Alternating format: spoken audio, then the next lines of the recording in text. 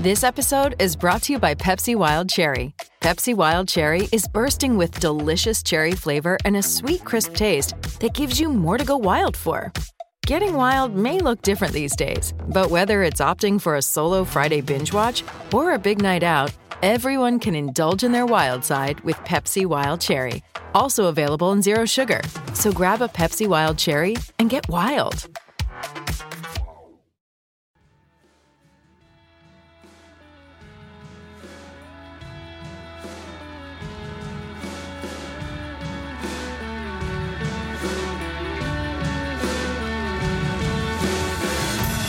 Hello and welcome to the Wisden Ashes Daily Podcast, brought to you by Travel Bag, creating holidays packed full of exciting memories since 1979.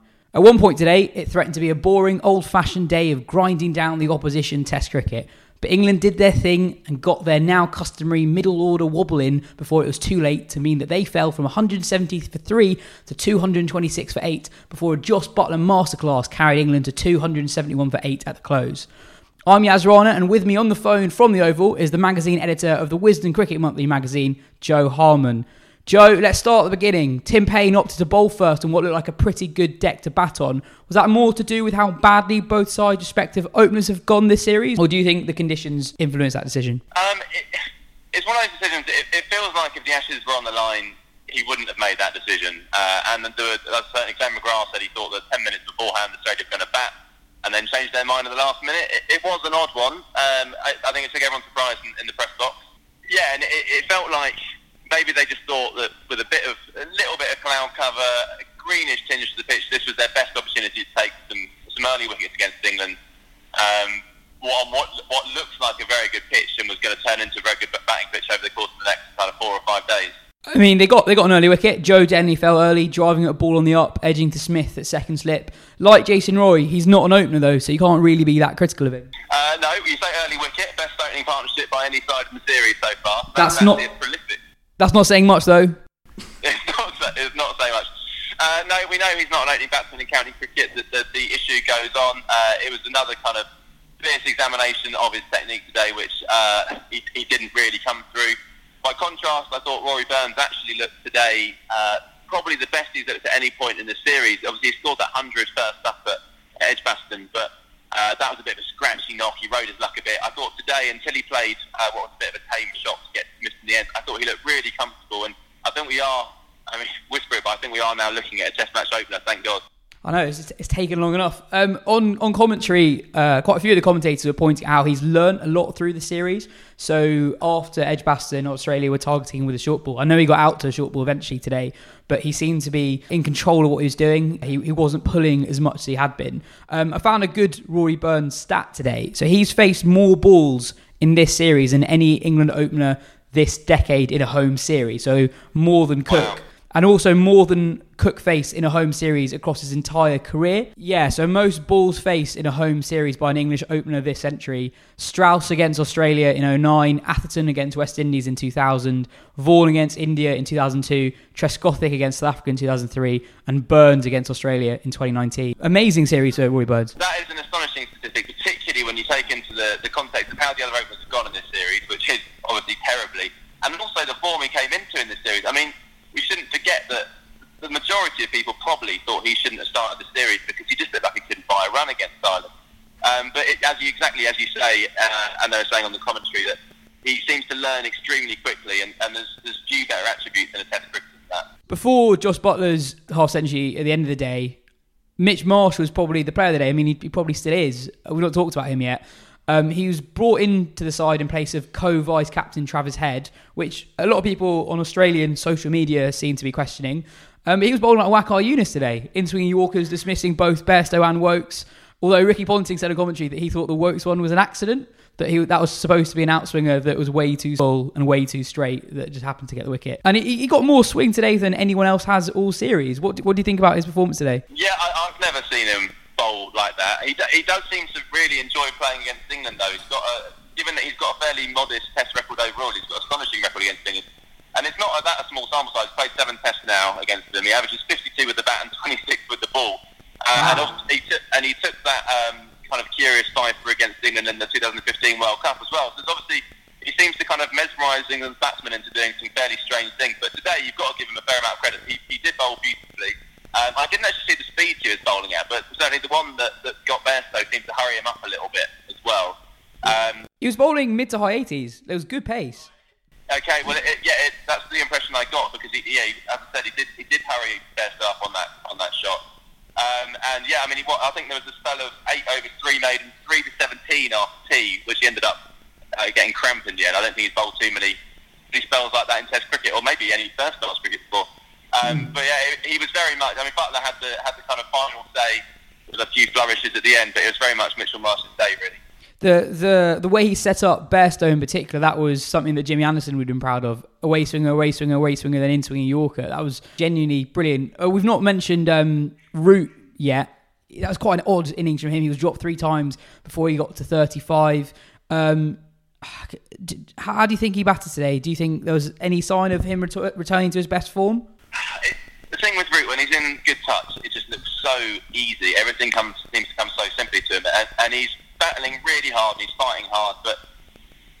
And he got a good ball again, as he has done many times in this series. But I mean, when you drop 3 times between 24 and 30, I think it was, and then you still don't go on and get a big score, that's going to really be nagging away at him. You can't question his attitude, certainly. You could perhaps question his technique getting bowled again, but as I say, it was a beauty from coming. It's a frustrating one. I think we'll see him quietly slip back down to number 4 at the earliest opportunity. We weren't going to see it in this series because it would have kind of caused too much of a hoo-ha, but I do expect that to happen again. And whether it's psychological or technical, whatever it is, he does seem to be much more comfortable in that position, and I think he's probably won the battle on that argument now. And yeah, as we've both mentioned, Josh Buttler was excellent today. He was patient early in his innings before he accelerated as he started to lose partners. It was exactly the kind of innings that England fans would have envisaged when he was first recalled into the side last year, which he did play last year, but we haven't seen much of it in 2019. So I've got a question. Given that he's one of the cleanest strikers of a cricket ball literally ever, why do you think that he bats like he did towards the end of his innings so rarely? He rarely gets out batting in Test cricket when he's in ODI mode. He's normally out prodding outside off stump. Why do you think that is?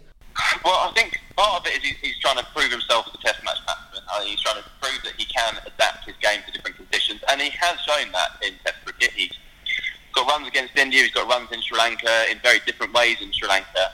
So I think that's part of it. I think it's too much to expect him to go and just play like he does in ODI cricket. Also, the thing with Buttler, even in ODI cricket, he's not a slow starter, but he does take his time getting in, and then he starts to motor. And we haven't really often had the opportunity for Buttler to get into that kind of 4th, 5th gear, partly because he hasn't lasted long enough, and partly because England haven't lasted long enough around him. And he's almost been forced into playing like that because wickets have fallen around him. And I guess that's the logic behind batting him at 7, as they did in the last Test. Obviously, he's moved up to 6 for this match. For me, that logic still doesn't stand up. I think he should be batting at probably a 5, 6 at the very lowest. And any question marks around his place in this side, I hope being kind of dampened by that performance today. Because for me, it's been a tough series for him. I mean, he was averaging 16 before today. But again, I think we've got to look beyond the numbers with him. He actually batted well in both innings in different ways in the last Test at Old Trafford. And today we saw just how valuable he can be. I mean, what, 2-2-3, 2-2-4 for 7? Yeah. England, that was shaping up to be a terrible day. As it is, everyone's leaving Oval around me now with a bit of a spring in their step, thinking that England had a reasonably good day. Now, I think it's a massive missed opportunity. I think if they do lose this match, then they'll look back and think, well, this was a time where they could have properly piled some pressure on Australia. 103 for 1 after lunch. That's the time. Australia wouldn't have let England get off the hook, and England have done that here. And Buttler's given us all something to cheer, but I'm afraid it's kind of more of the same from England today. A lot of talent there, but a huge amount of frustration with the way they lose their wicket. On Buttler, he's got better through the series, which is to be expected given the lack of red ball cricket he's played, not only in his career, but specifically in 2019. It's interesting that you think that he should bat 5 or 6. I thought that today was the perfect number 7 innings, batting with a tail, accelerating when he loses partners. I think long term 7.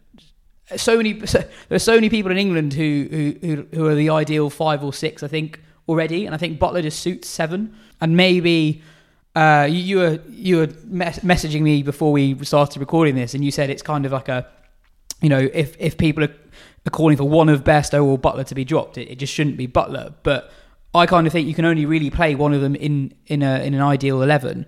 What do you think about that? Well, that's possibly true, and Butler's knock today was the perfect number 7, but I just think he's better than that. I think he can, fair enough, Gilchrist battered a number 7, obviously, but Gilchrist had a fairly handy top 6 above him. I don't think England's in a position where we've got 6 batsmen good enough to bat above Josh Buttler and hope that he can smash a few at the end. I think he can bat both ways. I think he comes in at 5 or 6, he can play like a test match batsman, and then he can play more expansively when the situation demands it. In terms of the Buttler-Bairstow question, I think we probably are potentially moving towards that. It's one or the other, and to me there's no contest. I think since Buttler came back into the side last summer, Bairstow's averaging 24 with the bat, Butler's averaging 36. I'm not saying 36 is an average he should be aspiring to, but it's obviously significantly better than Bairstow in that time. Folkes isn't exactly tearing it up in county cricket in terms of scoring runs, but I think Folkes should come in at 7 as a specialist keeper and Butler bats at 6. That's the way I'd go. That's not to say Bairstow's Test career is over. Obviously it's not. He's a phenomenal talent, and no doubt he'd go back into county cricket and score a huge amount of runs, but I don't think over the last 2 years we've seen enough for him to justify his place in the side.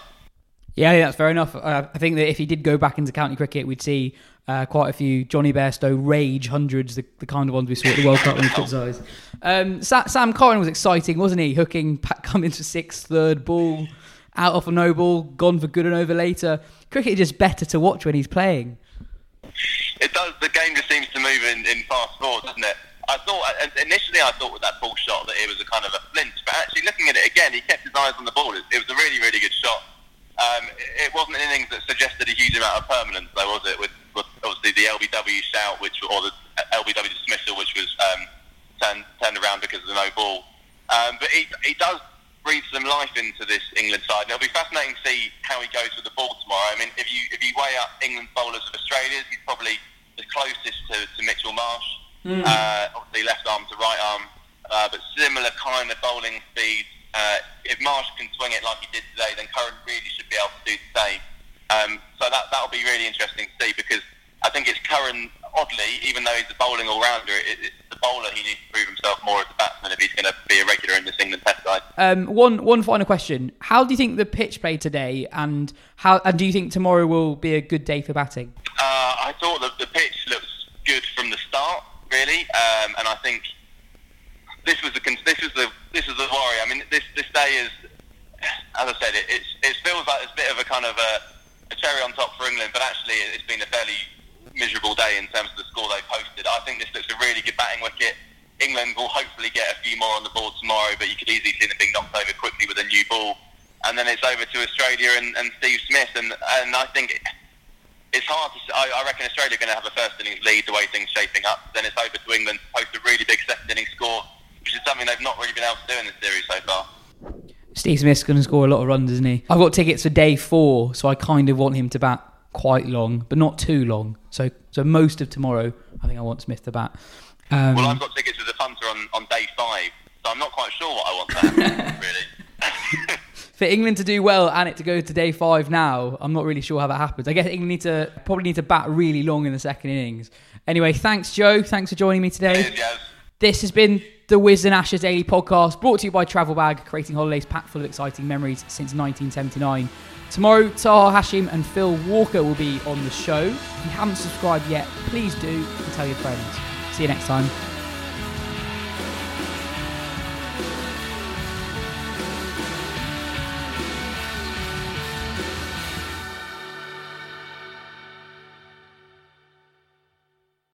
Sports Social Podcast Network.